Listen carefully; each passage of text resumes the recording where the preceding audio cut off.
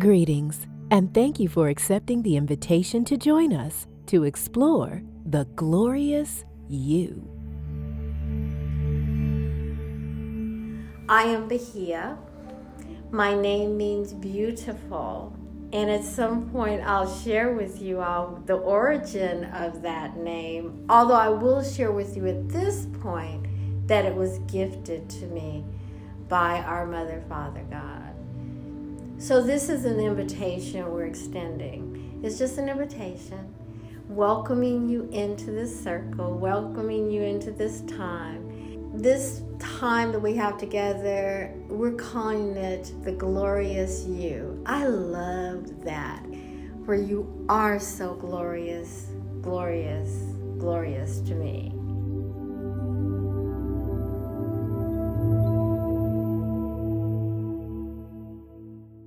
So my name is Bahiyya. A lot of people pronounce it Bahiyya, right? The meaning of my name is beautiful and joyous. That was not my name for birth, but it was given to me by Spirit in a dream.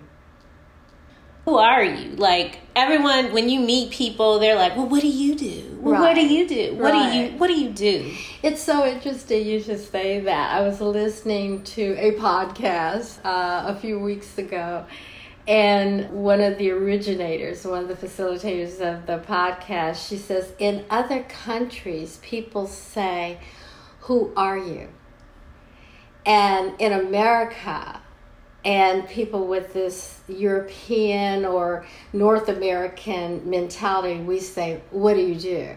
It's so interesting because when I'm asked that, oftentimes I will say to people, I do so much, what do you need? And I love being in that space and sort of not in a flippant way, but if you're asking me what I do, I'm assuming that you have a need. So how can I help you fulfill that? What can I do to allow you to know that everything you need is already met? Wow. So what do you need? Education. How to maneuver through my current creation. I love that because you're so astute, you're so insightful to recognize that everything that is happening in the outer has been created by the inner. So everything we're experiencing, I remember when I was younger, people would be like, oh, she's in her own world. They had no idea how true that was. We are all existing in the world of our creation. The truth is we're never learning anything. Everything that we need to know, every experience that we want to create, we already have that information. We're just remembering it. So even in my practice, I will tell my clients, you just need someone to tap you on the shoulder and say, girl, don't you remember? Right?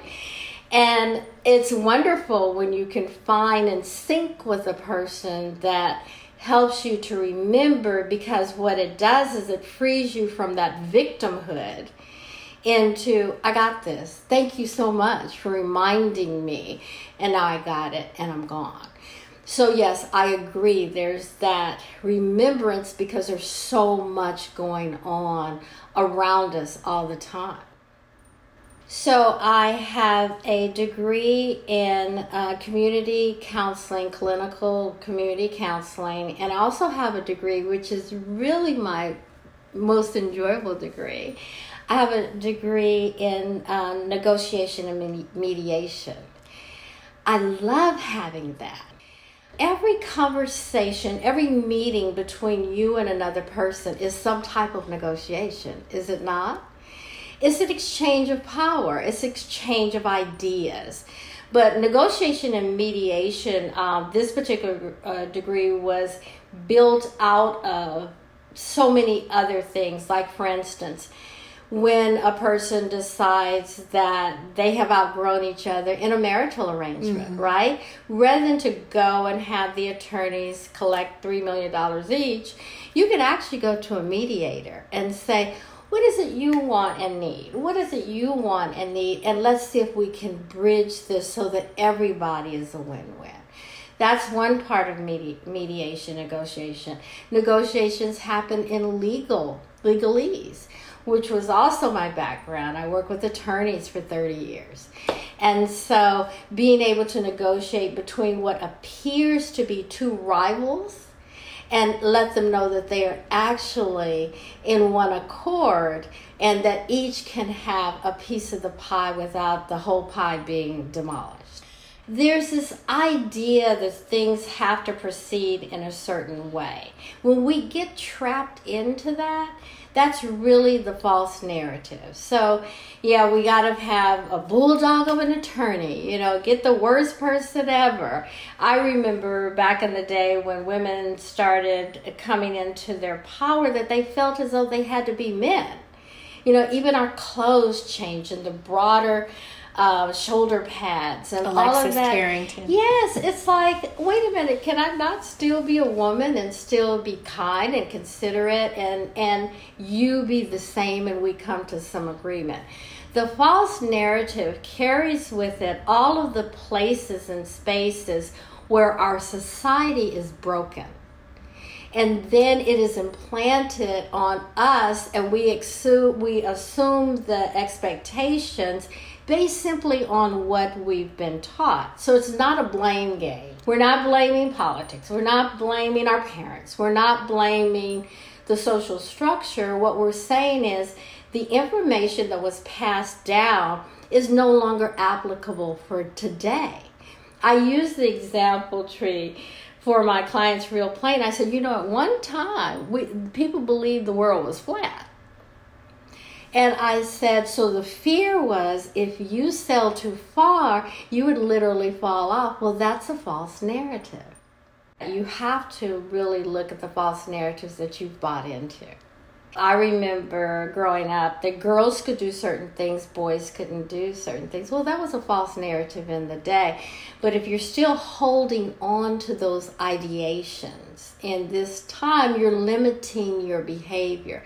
So once again, when we talked about the world we created, looking at the limitations and boundaries, unhealthy boundaries that you've set in your life, and I guarantee when you peel that back, you're going to see a lot of false narratives that you've collected over time. They were passed down from our parents, from our grandparents, from our great-grandparents, and beyond.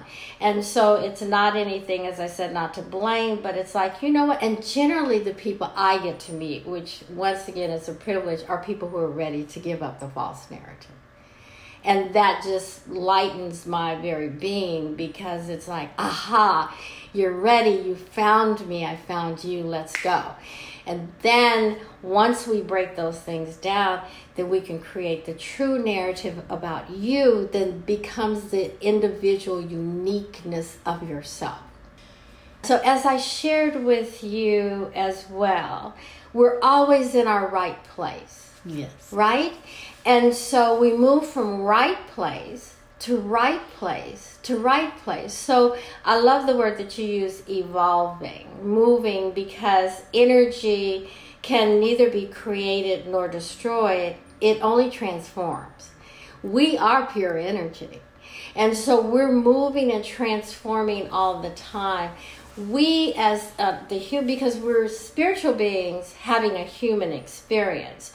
So in our humanity, we create certain structures. They appear, you use the word illusions, to keep us safe. We're already safe. But if we need that illusion, we can borrow that for a minute, right? Mm-hmm. And so time is also part of that illusion because we say 2021, but is it really?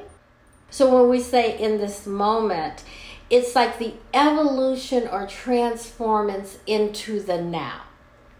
And the now is always the right place. So why now? Why this particular right place? I shared with a group yesterday that our pre-mortal existence, right?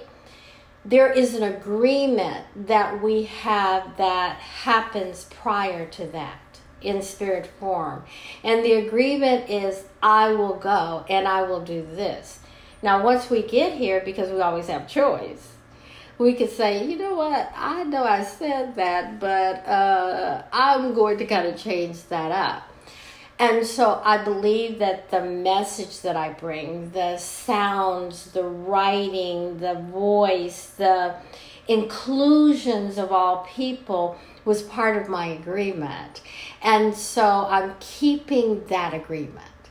And I think I've always kept it, but this is just another form of keeping it. One of the first things I do in my practice is I have folks start I am statements. One of the most powerful things that you can do is when you attach I am to something, whatever you attach to that, be it, know it, and accept it and love it. And so one of the things clients will do in the beginning is I say start with 5 I am statements. Who are you at the core when no one else is looking? At 3 o'clock in the morning when the lights are out and it's just you, who is that person? And then identify it. And so if I was speaking for myself, I would say I am gracious, I am kind, I am giving. I know those things about myself. And so where I would like to bring our audience and those who are ready for the journey is to first recognize the value of self, because no one can ever take that away. Our words are power. They're absolute power. There is nothing more powerful than your word. And we speak into a receptive universe. Meaning? And so the universe only has one response, and that's yes. And so if I'm putting these words into this universe and she says yes, I equate it with my clients to electricity. Now, if I walk over and turn on this lamp, we'll be like, oh, you brought light. Thank you, Bahiyya. I was wondering, it's like, and I'm like, girl, yeah, we got light, right? So the electricity said yes, right? However, the light is plugged into the source that we can see of electricity.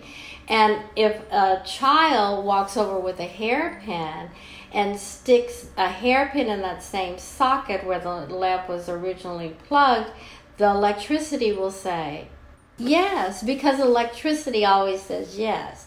So does our universe. Our universe is not God.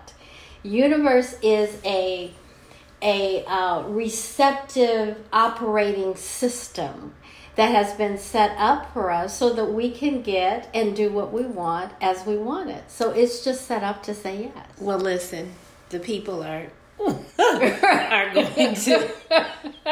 Did she just say that we can have whatever we want? And whatever you want is corresponding. Now, here's the thing, with your awareness and your willingness to accept it. Yesterday in my group, Spirit said, do this exercise before the group started. And I was like, okay.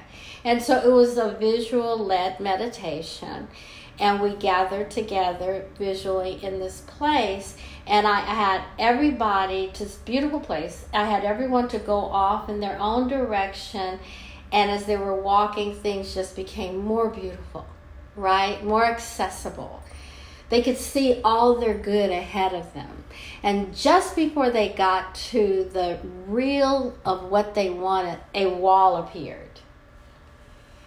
And everyone's wall was different, brick, stone. Some may look like bars in a jail, but everyone had a wall. And then I asked them to touch it, to feel it, to listen, to smell it, to engage all the senses, even to taste it, and then destroy it if you choose.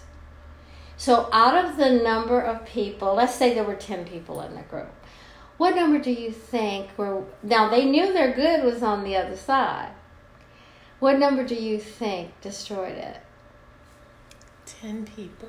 5. 3. Okay. Right? It's part of fear. It's someone said to me the other day, what happens when the dog catches the car? Right? And so when you say, I want this, and I want all of it, and it's like, okay, here it is, then what happens then? What is your position then? Are you really ready to accept it? So yes, can you have everything you want? Absolutely. But you must have the spiritual, the conscious clarity to say yes to it.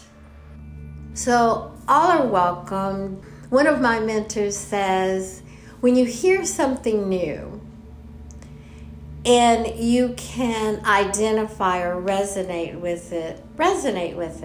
When you hear something new that sounds foreign to you, be willing to put it on the shelf and perhaps revisit again. So if there's anything here that is like, what is that? Put it on the shelf. It's okay. And then you can revisit it again, because as we move into our place and space of this thing called awareness, allowing, remembering, we will find that all of the things on the shelves will have a place in our lives.